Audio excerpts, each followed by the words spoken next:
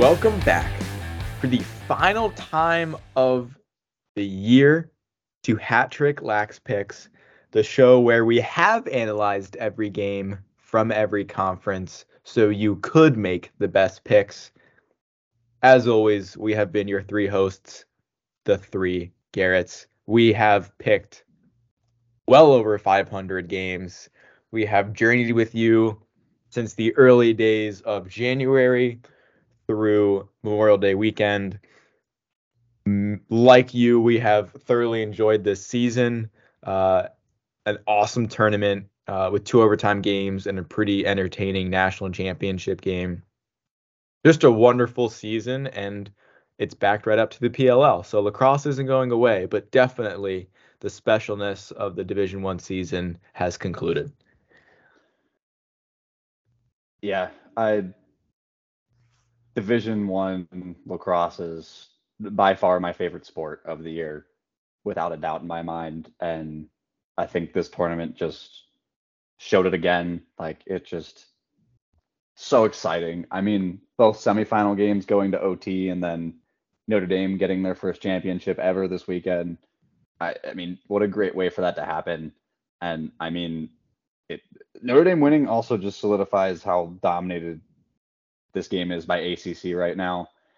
I saw like a tweet somewhere that I think since 2009, when Syracuse won their last title, every single ACC team has now won a title at least once in those 14 years. And out of those 14, they've won 9 times, and only 5 teams have won it another time. Maryland winning 2 of the 5. So very impressive by that conference, and don't want to take anything away from Notre Dame this year because it was their year, and I'll give it to Glazer. Notre Dame carried him to a win this year, and he's the champion. He takes the crown from me. I'll just throw it in real quick. The final standings were Voigt with an overall record of 400, 159, and he had 537.5 points. I had an overall record of 422 and 137, and I ended with 561 points.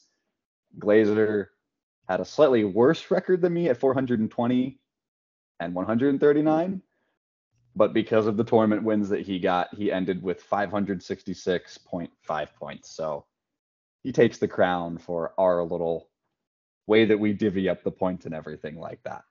And I think as long as I've been keeping records, I think this is the first time the person who didn't have the best record won the overall.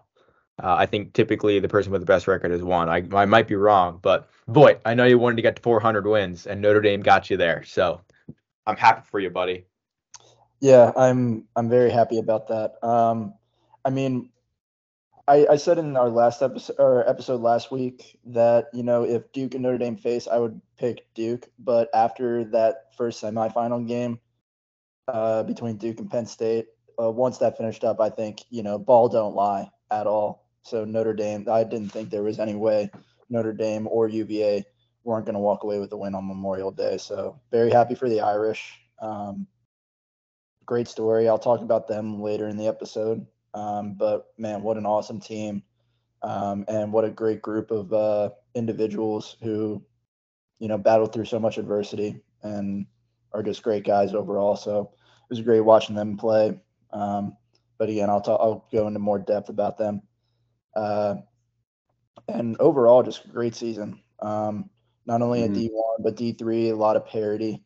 I mean, Salisbury took down Tufts for their first loss this season in very 2011 New England Patriots fashion, I guess you could say. You're not wrong. That's a great analogy. Thank you. I hope I got the year right. I think it was 2011, but it may have been 2009. I don't know. But yeah, and then we talked a little about it earlier today. Lenore Ryan just absolutely slapped handed it to Mercyhurst. Like, absolutely handed it to them. Slapped them in the face. I don't know how they took down Mercyhurst that way. It was just absolute dominance. 20 to 5 in a championship is like what? Yeah, that's unheard of. So yeah, lots of parity, lots of drama for sure. I was very pleased by the Big Ten. I'll talk about a little bit about some of the teams there, but I think we can now give the best conference crown, other than the ACC, to the Big Ten, whereas it was the Ivy League last year. Now it's the Big Ten, and certainly with a lot of guys returning to these Big Ten teams, it'll probably stay with them next year. But we'll see. We'll see how the transfer portal works out this offseason. Mm-hmm. Shall we do our final top 20? Absolutely. We can. All right. I'll kick us off, starting at the end and working our way up. Our final top 20 begins with Penn at number 20, Richmond at number 19, North Carolina finished at 18, Utah, the ASUN winners, at 17, and Villanova was at 16. The Bluebirds of Delaware are at 15, and that's actually, now that I look at it, I don't have them that high. I mean, good for you guys putting them that high. And that program showed out to end the year, CAA championship, destroying Marist and giving Duke a great game. So yeah, top 15 for Delaware. All credit to them. And it pains me to say it, but yeah, Syracuse at 14. It makes sense. This Syracuse team, I hate to say it, they're very dangerous for next year. This is a very dangerous Syracuse team, and I think believing them at 14 is a good spot. Followed by Denver. I think 13 is a good spot for them. A lot of questions arise, of course, with the loss of Coach Tierney, but this is not a preseason. This is a postseason poll, so we'll leave them at 13. And then we got two Ivies at 12 and 11, Yale and Princeton. Just kind of all year up and downs for these Ivies. Clearly capable of beating some of the best teams, but also capable of just having a ridiculously poor defensive performance. So I think that's a good spot for both of them. And bringing into our top 10, we have the Maryland Terps. Not going to say too much right now. I'm just saying I have a lot of bad things to say about them. Come later in the episode. Cornell at 9, Army at 8, deservedly so. Patriot League champs beat Maryland, who was somehow a 4 seed in the tournament. And then we got Michigan, who battled it out, won the Big Ten tournament, made it to the second round, and played a pretty tough Duke team. And at number 6, we have Johns Hopkins. Yeah, good for the Jays. Whatever. Whatever. The shade. Going into our top 5, we have Georgetown at number 5, the last team from the quarterfinals that made it there that didn't get to the semis. Our 4th team is the only non-ACC team to make it to the semifinals, the Nittany Lions. I loved this team this year. I even texted Glazer and Voigt during that semifinal game, and I was questioning the fact that I didn't double down on saying that this is the best Penn State team they've ever had when they took that Duke team to overtime. I really thought they could do it. I mean, they deserved it. That no crease call is going to haunt just the sport forever now. Like, they missed one of the easiest calls to make. Not easiest. Let me rephrase that. They missed one of the most apparent after replay to make on the field, because they didn't have rules implemented that they already have replays in for some things. I don't know why they haven't overlapped it to other situations like that, especially for overtime. That's crazy to me. But, I'm not going to hark on it too much, because what's done is done. Penn State's at 4. I love this team this year. Backbone of it was TJ Malone. He had a great season and a great way to end his Penn State career. Number 3, our first ACC team from the Big 3 this year, Virginia, the team that lost that heartbreaker to Notre Dame in the semifinals. But like I said, credit Notre Dame for overcoming them and beating them after losing them twice. Number 2, obviously, the runner-up, Duke, had a great season. Notre Dame was its kryptonite because it was one specific player's kryptonite as well, being Brennan O'Neill.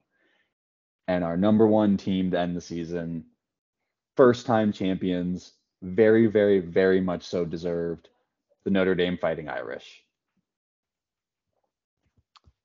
fantastic top 20. And before I get into like dog of the year, I will say Penn State is still playing that semifinal game, and I think I speak for all of us that that game is still going on right now.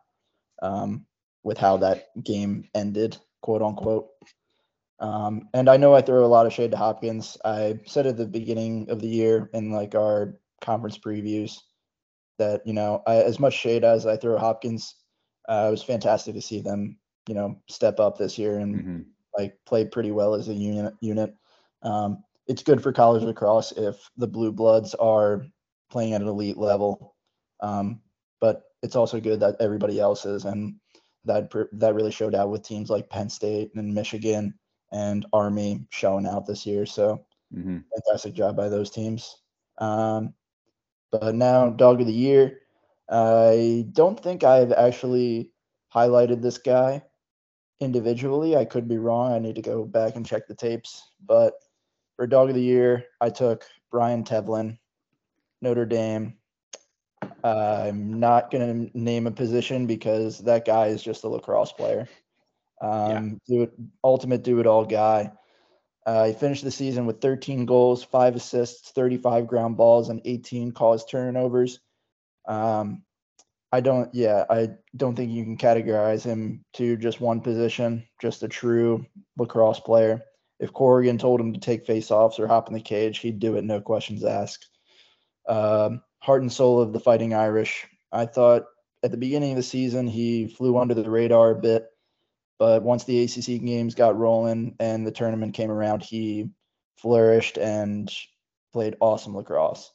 He also did the little things that no one else saw. There was a video, I think it was posted by Lacrosse Network or Inside Lacrosse, after their semifinal game against UVA. He stayed on the field, picked up the trash, equipment that was left on the field, sticks, stuff like that, and anything else that wasn't supposed to be there after both teams were headed to the locker room. Just an awesome player, a great leader. I think he was the captain for the team this year, and just a better teammate. Just an awesome guy. Love to see what he does come the PLL season. I'll make one comment, and I guess from when watching these tournament weekends so many years now, I feel like I find it so often that in the biggest moments, the teams that win natties aren't specialist teams. They're teams that have guys like Brian Tevlin. Like I think back to Ryan Conrad, right? I'm not the biggest Ryan Conrad fan, but they won with him because he was a transition guy. He could stay on defense. He could play attack if he needed him to. Like I think it always lends the question and lends it to the debate of has our sport become too specialized, and are unique gems like Brian Tevlin what you need to gain an edge? And I'm not a coach and I'm not going to pontificate what I think, but I think it's interesting nonetheless that teams that are successful late in the year have do-it-all guys. Yeah, and even it's funny that do-it-all is our phrase, but as little as I like Kark and Quint, they do have a phrase that they say a lot, especially Quint, that I do like, and it does signify a player like Brian Tevlin. He's an old school midi, a guy that can do it all. He stays on the field the whole time. He can play both positions, and he can play both positions damn well. And the only thing else I'll say about Brian Tevlin, he's a great player. He deserves to win 2 championships, and the fact he did it with 2 teams is insane. But the fact that you can come in as a 5th-year transfer and immediately be a captain at a school that you did not go to at all, and you're just there for 1 year, and it only took 1 off season for guys to trust you that much and look up to you that much, it definitely says a lot. Absolutely. Yeah, you could also just call him like not only do it all or like something like that. You could call him just a glue guy, a guy who just keeps everything together. He does what he needs to do for the team, and keeps the team rolling. And yeah, certainly a lot of those guys. I mean, Glazer said it earlier. There are guys like CJ Costabile, Ryan Conrad. I mean, if you want to look at a group of guys, look at the Yale short stick D middies the year they won the championship. Oh my God, those guys could ride and clear like you read about. It was ridiculous. So, yeah, no, if you can have all the talent in the world, but if you don't have like a glue guy or a do-it-all guy like that, you're gonna have some trouble when you come across teams that have the same talent, but they have those guys. Look at the Water Dogs. Zach Currier, maybe Yep. the pinnacle do-it-all guy in the history of the sport. Absolutely. Absolutely. All Alrighty. right. Ready to move on to our Dark horse season first. selection? Yeah. Our team year awards. Yeah, every week you've heard us list off dark horse, surprise, fun, and panic. And we thought it would be fun, or we told you last week that each of us would pick kind of each category's our personal team of the year in each category. And what better way to start off with the dark horse? And dry band, I will throw it your way. Who is your dark horse of the year? My dark horse team of the year is the Penn State Nittany Lions. And this team just made me so happy to see them play the way they did and the rebound that they had. And my MVP for them this year, without a doubt, very easy to give, TJ Malone. Comeback player of the year, in my opinion, if that was even an award that they gave at the D1 level. This is just a really gritty team that I don't think needs justification to be the dark horse of the season, because going into the season, if you were given the results of the year they had, the fact that they finished in the semifinals of the national tournament, and I showed it to any of us and probably most lacrosse fans at the beginning of the year before the season started, Penn State would be like, oh, they're a dark horse to win practically every game they did win this year. Yeah. So the fact that at the beginning of the year, no one saw them doing any of this, and dear God, not getting to another semifinal, like everybody thought they weren't even going to make it to the semifinals of the Big Ten tournament. So it's incredible that they did that this year. I mean, like I said, I touched on it. This PSU team, I don't think it had as much talent as the first Penn State team that made it to a semifinal. But I think this team was more together and they were grittier than that team. And I think because they didn't have enough talent, they relied on each other a lot more rather than relying on Ament and O'Keefe. And not trying to take any away from that Penn State team, because what they did offensively was phenomenal and incredible that year. And I also like that team a lot. But this Penn State team has something special about it. It's a shame, like I said, that it ended the way it did with Duke. But this team should be talked about for years to come for the things that they did and the way that Tambroni changed this program around in 1 year with pretty much the same group of guys too. It's incredible. Hats off to them, Penn State. You had a great season. Boyd, give me your dark horse. So my dark horse team, they weren't the biggest dark horse team this year. I'll give them that. But going into 2024, I'm petrified of this team, and it's the Syracuse Orange. Yeah. Yeah, the scary team, a lot of young guys who are returning, and they've already, started rolling with the transfer portal. They got Sam English and that other kid from Princeton. I forget his name, but I believe he was a starter for them. Oh, I forgot they did. Yeah. Yeah, so they have two of their starters, or two of Princeton's starters now on their team. They certainly gave teams a run for their money. They didn't have a ton of success, but it felt like they were playing close games up until towards the second half of the season. And yeah, I'm very scared of the Syracuse team. I mean, now that you have kind of gotten these young guys experience, now they're ready for, take that next step on the ladder. So Syracuse, yeah. Not the biggest dark horse this past season, but watch out for them next year, man. The ACC is going to be very entertaining to watch. And there's only one way that the Syracuse team, messes it all up, and that's you got to just look at the coaching staff at that point, because you have all the talent in the world right now. Now you got to go out and execute it. Yeah. They're going to be, yeah. Agree with everything you just said. Yep. My dark horse is probably doesn't make a lot of sense given how favorited they were in their conference this year. But give me a moment. I'm picking Delaware as my dark horse for the year.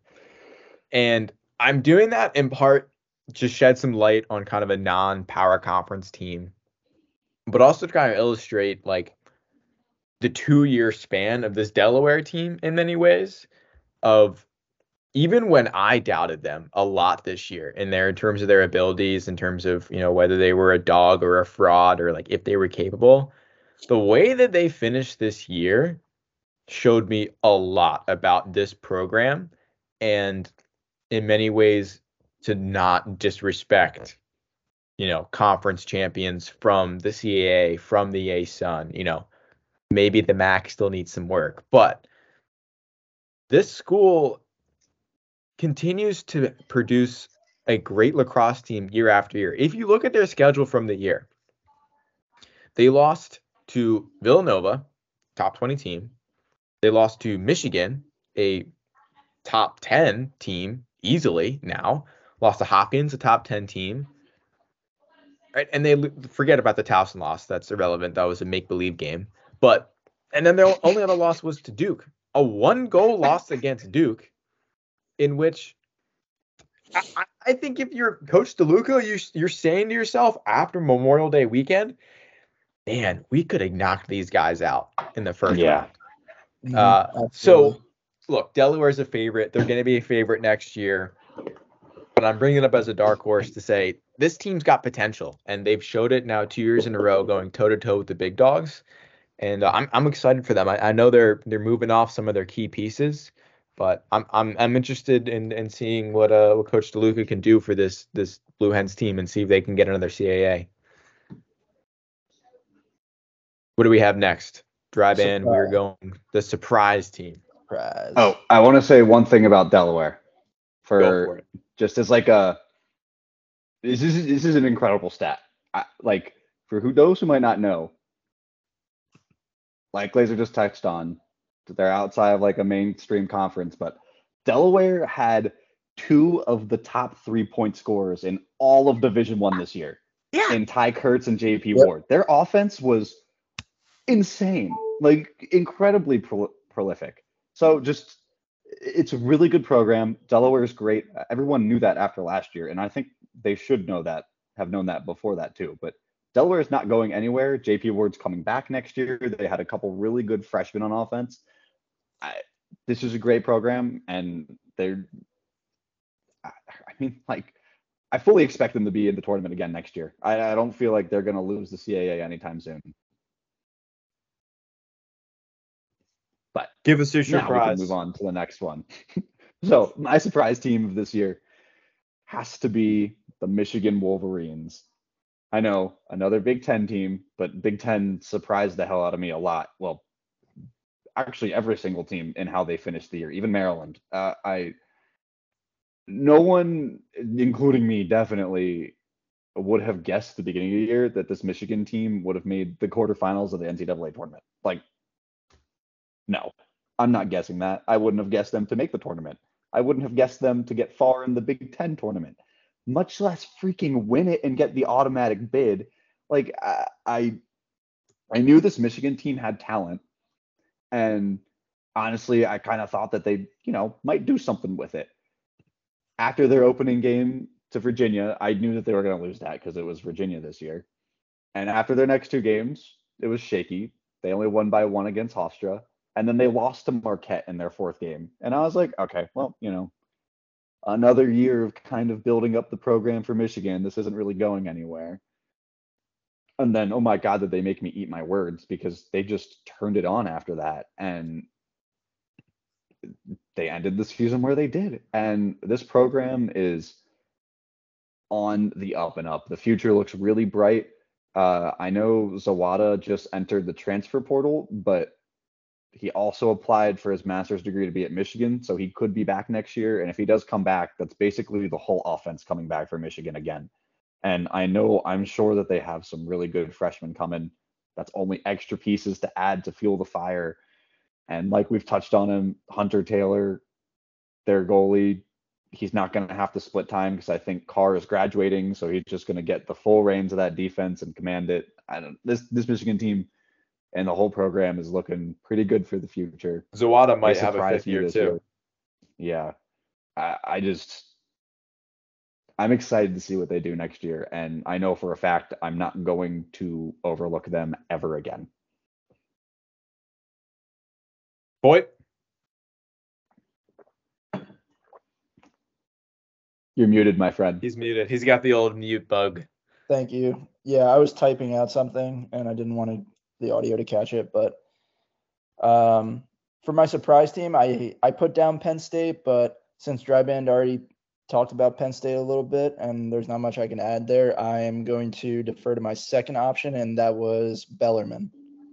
Bellarmine finished the season 11-6. Kyle Playstead, their leading points getter, finished the season with 79 points.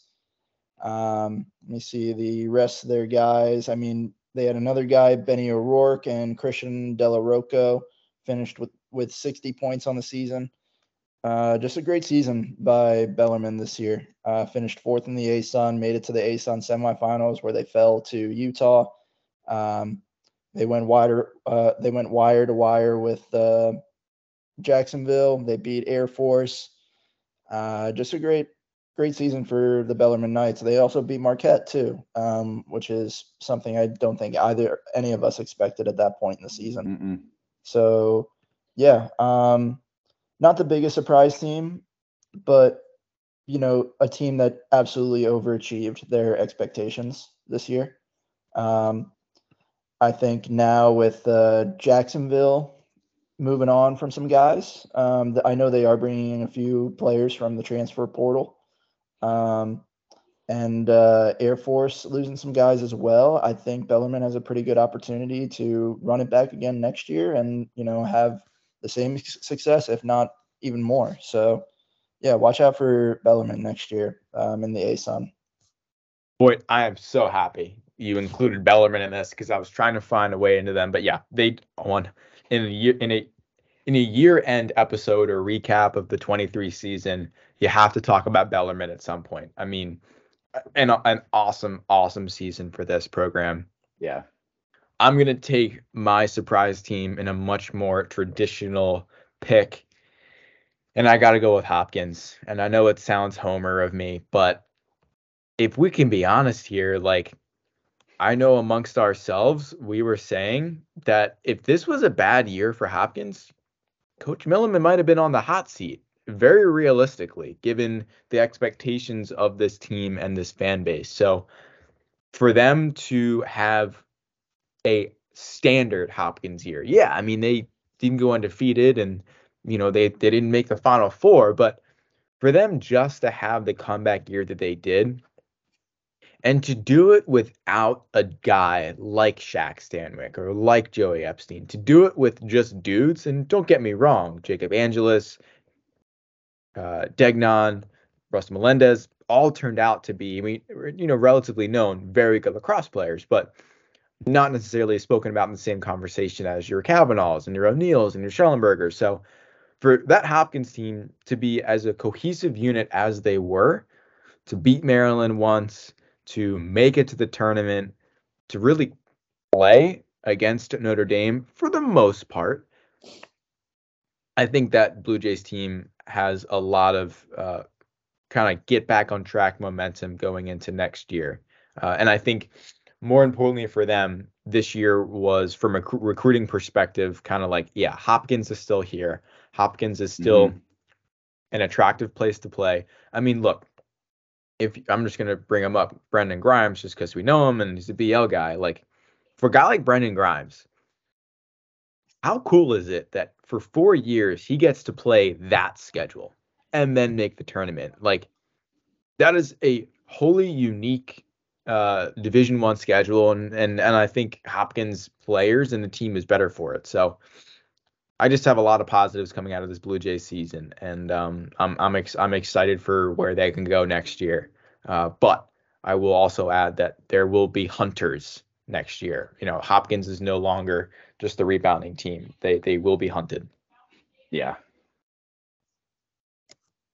All right, drive in. I know Cool. You're excited to talk about your panic team. Panic team. Oh yeah. My panic team for the 2023 season.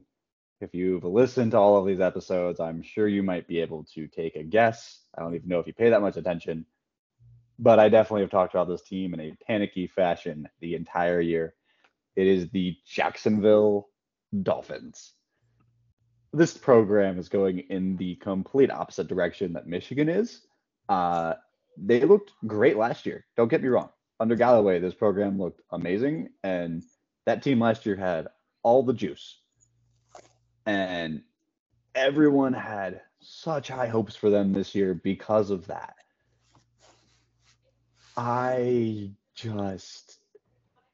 It seemed like everyone basically took for granted that this team would win the ASUN championship and get the automatic bid.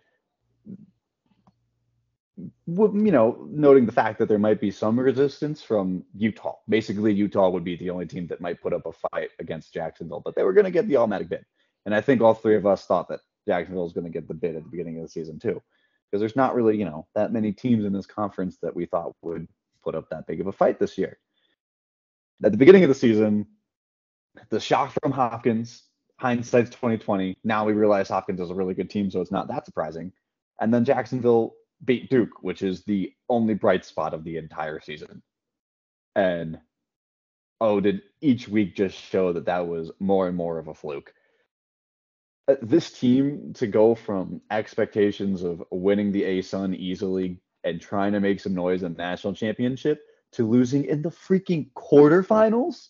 Like, you didn't even get a bye in your conference tournament, and you lost in the quarterfinals.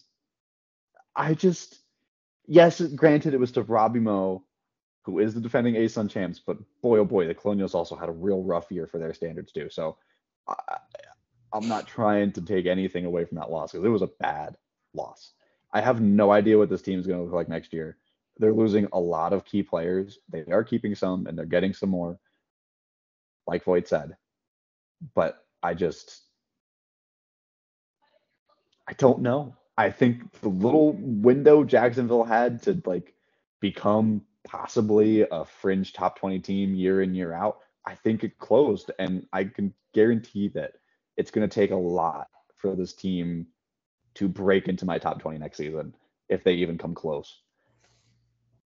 I feel bad saying it, and I wish I didn't hate them as much, but oh my God, the fact that they had so much just juice coming in the season, it boggles my mind.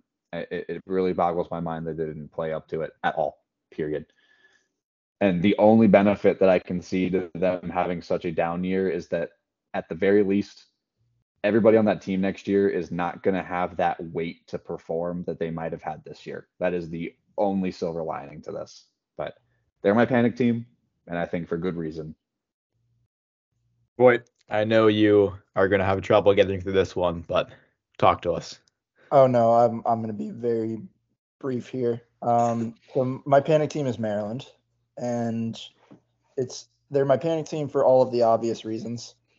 I was just very disappointed with how the Terps handled themselves, especially towards the end of the season. And I think it all had to just stem from McNaney going down for the year. I mean, look at it this way. The defense just carried that team all year.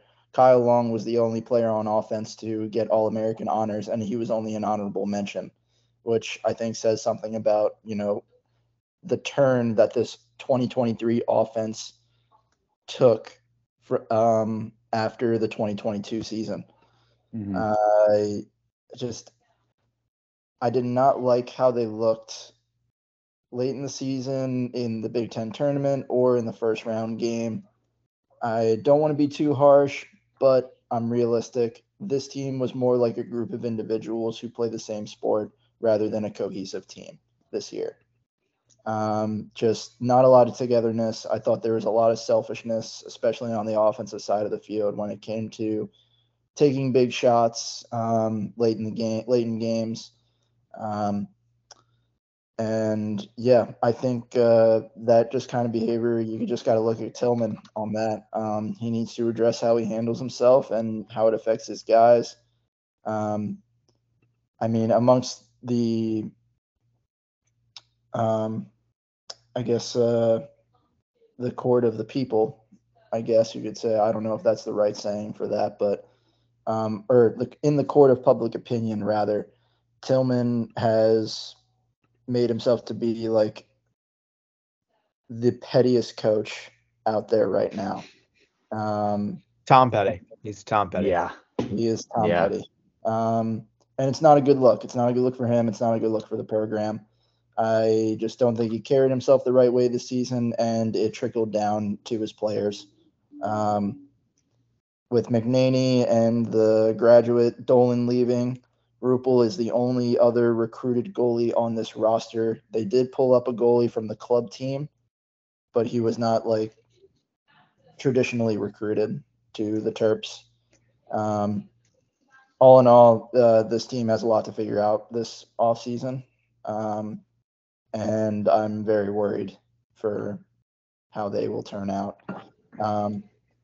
Now I understand I'm being kind of a homer and being very critical of my favorite team. So if I had to put a second team out there, it would be UNC, because the entire ACC is reloaded.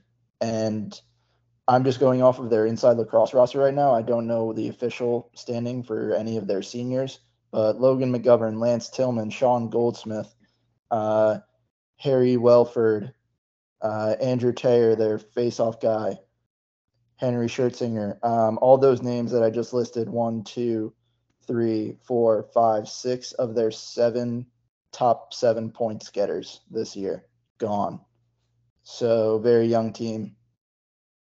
And the ACC is only getting better by each year, so they look like they're in trouble to me. Yeah.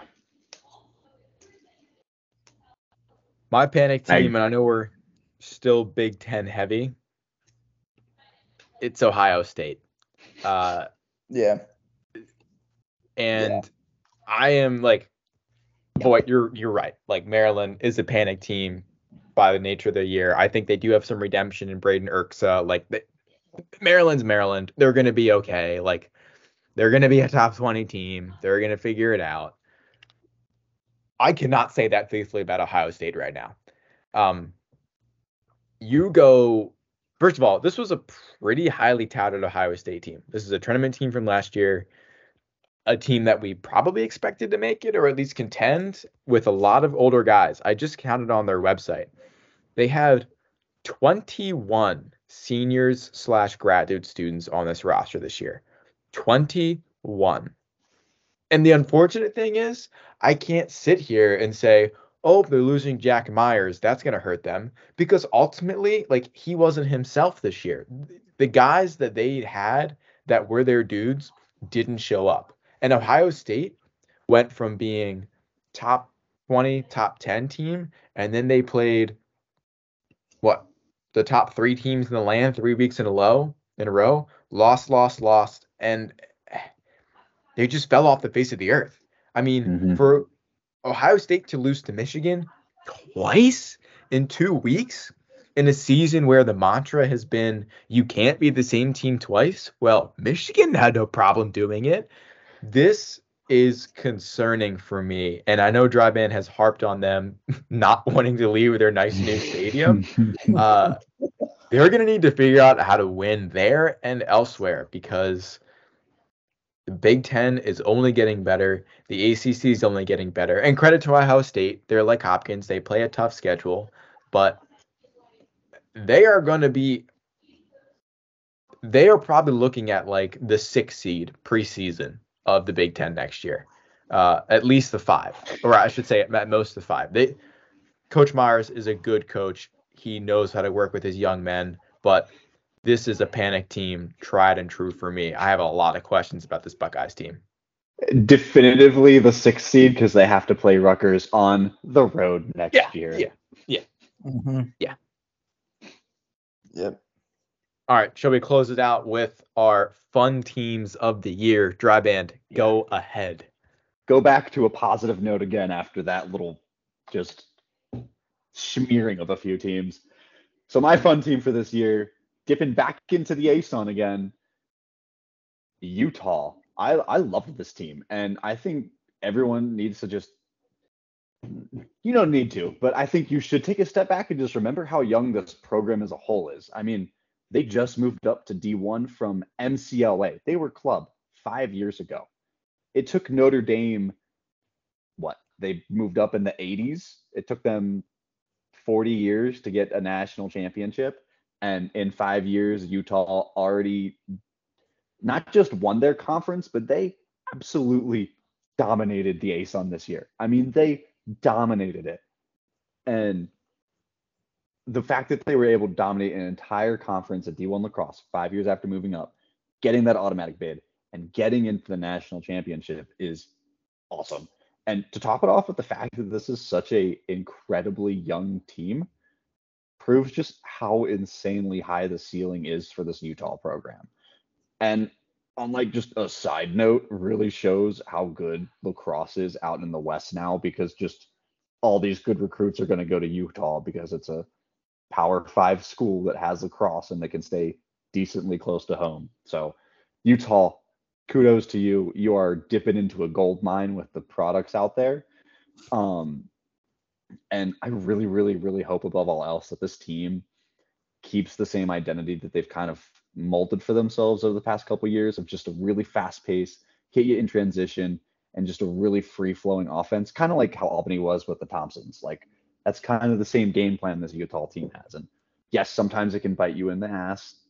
The Notre Dame game, they got destroyed in transition just because that team was just very fundamentally sound.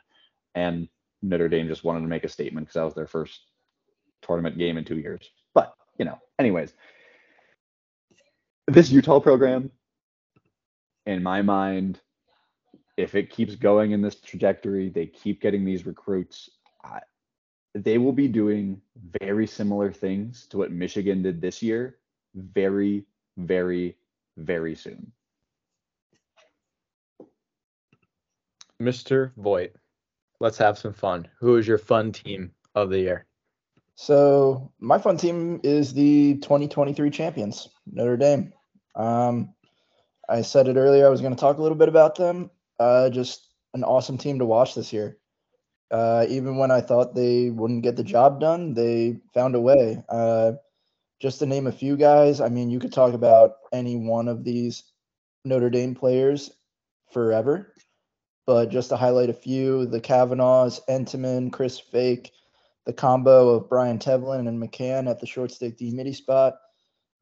Just an awesome sight to see.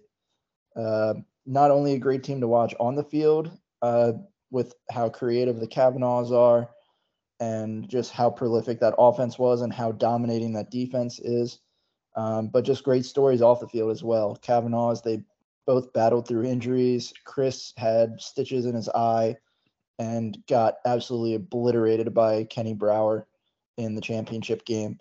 Pat was playing with a makeshift hamstring on his leg the entire game while his whole entire back leg is purple and black. Chris Fake, Brian Tevlin transfers from Yale, just became the bread and butter of their respective positions. Chris Fake shut down Brennan O'Neill in both of their games. And that's something only a handful of guys have done this year. I just went back and looked at the stats. If you look at this game, the championship game from yesterday, O'Neill only went 1 for 1 goal and 1 assist. There's only been 2 games, or actually no, there have only been 3 other games where he was held to 1 goal or less. North Carolina, he went 1 for 4. He had 4 assists, so he still had a pretty good day there. The Delaware game in the first round, he had 1 goal and 3 assists against Owen Grant, who is arguably the best defenseman in this PLL draft this year. And then go back to the first Notre Dame game, only 1 goal, no assists. So Chris Fake dominated that matchup against Brendan O'Neill this year, and that's something that needs to be highlighted. Tevlin, I already talked about him and Dog of the Year, and just finally the goalie, Entenmann, balling out in the tournament, 18 saves, I believe, in the championship game. just got the job done. And yeah, great team. Awesome to watch them play this season. Certainly up and down.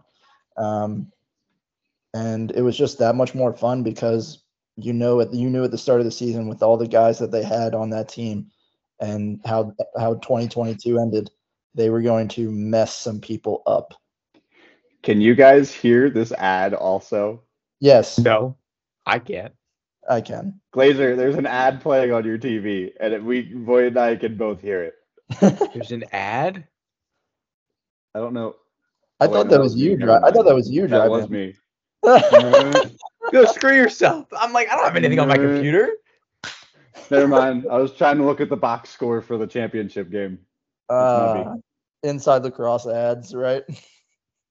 Also, before I go to my fun team of the year, if you pull up Inside Lacrosse, you'll see that Notre Dame is getting some transfers.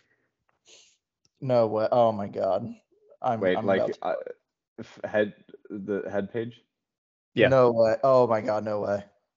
No way. No way. Drive-in's favorite. Spray it and pray it. Devin McClain. Of course they have spray and pray coming. Oh my god. That's absurd.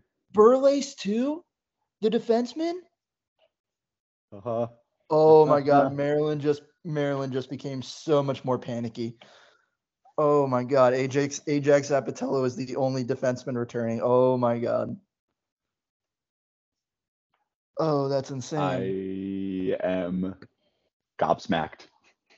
So that means Notre Dame has to play spray it and pray it at the midfield because they're not putting him on attack. No, he doesn't get it on attack. He doesn't. Well, is Jake Taylor graduating? He's coming back. He's coming back.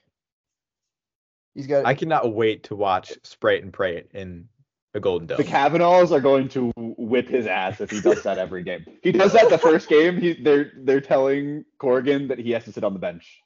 Pat's going to be like, he's sitting on the bench. He's done. He's done. Let him go. Let him go. Oh my gosh. Who else do we have here? So McLean, Belomi, and Burles. Michigan midfielder, Bonomi. Wow. It's a collective. All right. My fun team of the year. Much like Bellarmine, this team, we cannot go throughout a cumulative episode on the season without talking about the Army Black Knights. First of all, what a year. What a freaking year by this team. No one expected them to be contenders in the Patriot, and let alone they are contenders in the national tournament. I felt wholly confident in taking Army to beat Penn State in that quarterfinal game, and they had every right to believe they could. But because this is fun, Army's fun because of their bench. All three of us have been on lacrosse sidelines at points in our life, in college and otherwise, and when you're at a D1, D3, or MCLA, whatever, the bench in lacrosse matters. It matters a lot. You cannot tell me that Notre Dame didn't win that game. You know, Notre Dame scoring 2 goals in the third quarter and the bench being fired up as they were, I think ended that game right then and there. Even though they only had a 2-goal lead, like the bench gives so much momentum, so much confidence. If they're quiet, you get nervous. There is no better bench in Division I lacrosse than Army. They are exhilarating on the celebrations. Like, go YouTube them. It's awesome. They are constantly fired up on every goal, every defensive play, every save. This team scraps. They fight and claw for GBs. This team has been an absolute pleasure to watch this year. I hope they can replicate it next year. Love the Black Knights, and I think they, for me, were unequivocally the most fun team to watch. Oh yeah, Army was awesome. Army was awesome, especially late in the year.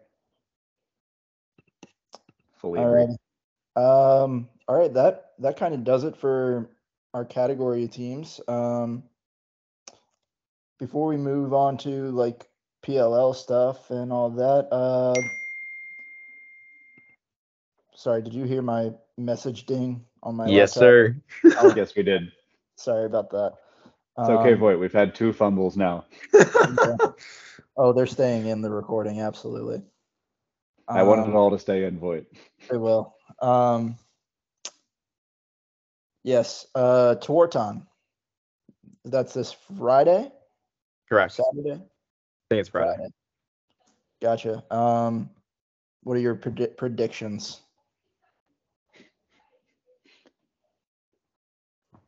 Who are the 5 finalists again? I mean, there's CJ Kurst, Connor Schellenberger, Brennan O'Neill, and I know there's 2 more I'm missing. Dordovic. And Is Gavin Adler? might be Sam Hanley. Oh, I think it might be Sam Hanley. Yeah. Adler's not in it. It's only offensive guys. It's only offensive guys. If I could, I would I would want to pick Liam Entenmann. I know you can't pick from outside the finalists, but like the way he played in the tournament, like Yeah. if there was a case for a guy outside of offense to win the Twarton, he did it this year. Yeah.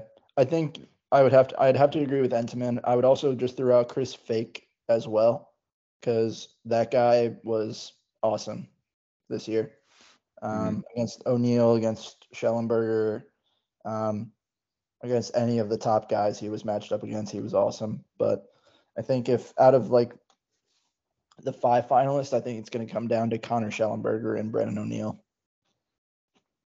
I would give it to O'Neill. I mean, I get that Chris Fake stopped him twice, but literally no one else did. I mean, that dude, I'm so excited to watch him at the next level. I think he's just such a unique physical talent that if he gets the ball and he doesn't have a guy like Fake covering him, he can create a goal whenever he wants. I mean, the way he hides his stick, where he can place the ball, to me, he's the best player in college lacrosse this year. And I get Schellenberger's going to have all the stats, and he plays a different type of game, but for me, it's O'Neill. I agree. It has to come down to O'Neill and Kavanaugh, I feel like. And Schellenberger's great. I honestly think Schellenberger's going to win it next year. Is Chris Kavanaugh on there? Pat Kavanaugh's on there. Pat Kavanaugh. Okay. Oh my God, I'm getting them. It's Dordovic, Pat Kavanaugh, Kurst, O'Neill, and Schellenberger. And okay. I really think getting to the championship game this year means a lot. And I think the thing that detracts from Pat, even though it's not his fault, is the fact that he got injured and his offense was still able to function fairly well without him being the centerpiece. Whereas if that happened to Duke's offense, I'm sorry, Duke would be blown out of the water by Notre Dame. And guess what? He was on the field and they still got blown out of the water. So Brennan O'Neill took a team to the championship and he was their offense. He was the cog that moved everything for that offense. You can't fully say the same thing for Pat, even though he had an amazing year. You still saw that Chris Kavanaugh was able to do stuff. And oh my God, their midi starts with a D. Oh my God, Degman, Dobson, yes. Eric Dobson is an animal from the midfield. And like Voight touched on, Tevlin. There's other players on Notre Dame's team that help complement the team. O'Neill was Duke's team. And that's kind of why I think that he will get it. And he does deserve it. Don't get me wrong. My Duke bias just doesn't want a Duke player to win it. But he definitely does deserve it if he does win it. Yeah. Alrighty. Any final thoughts on the year, as we will not be recording probably until, honestly, November, December ahead of the 24 season? Any reflections on the year? Dryband, I'll let you go first because I have a question for both of you that is kind of in my reflection. It'll be an interesting offseason. Congrats to Notre Dame again. The one hell of a team. now comes the most interesting time of seeing where all these post-COVID transfers come to play and seeing where all these players go. It'll be that, I think, will shake up the playing field more than any incoming freshman will. And yeah, it'll be exciting to see. Maybe an ACC team will win it again next year. Maybe an outsider team will win it. Who knows?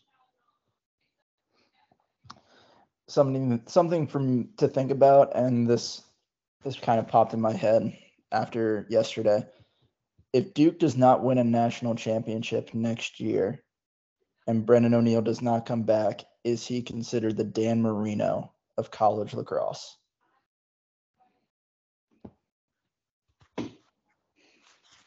I'd have to see how he played next year.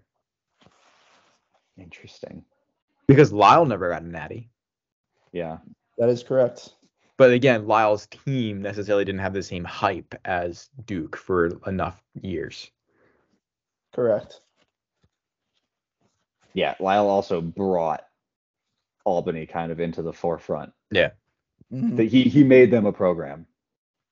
Well, I don't want to take anything from Scott Marr because he brought Lyle there and let him make it into a program. But like, he was the thing that brought Albany into the spotlight. Duke was in the spotlight and has won multiple natties before Brendan O'Neill was there. So he has all the tools at his disposal. I don't know. Just a question of whether you can do it or not.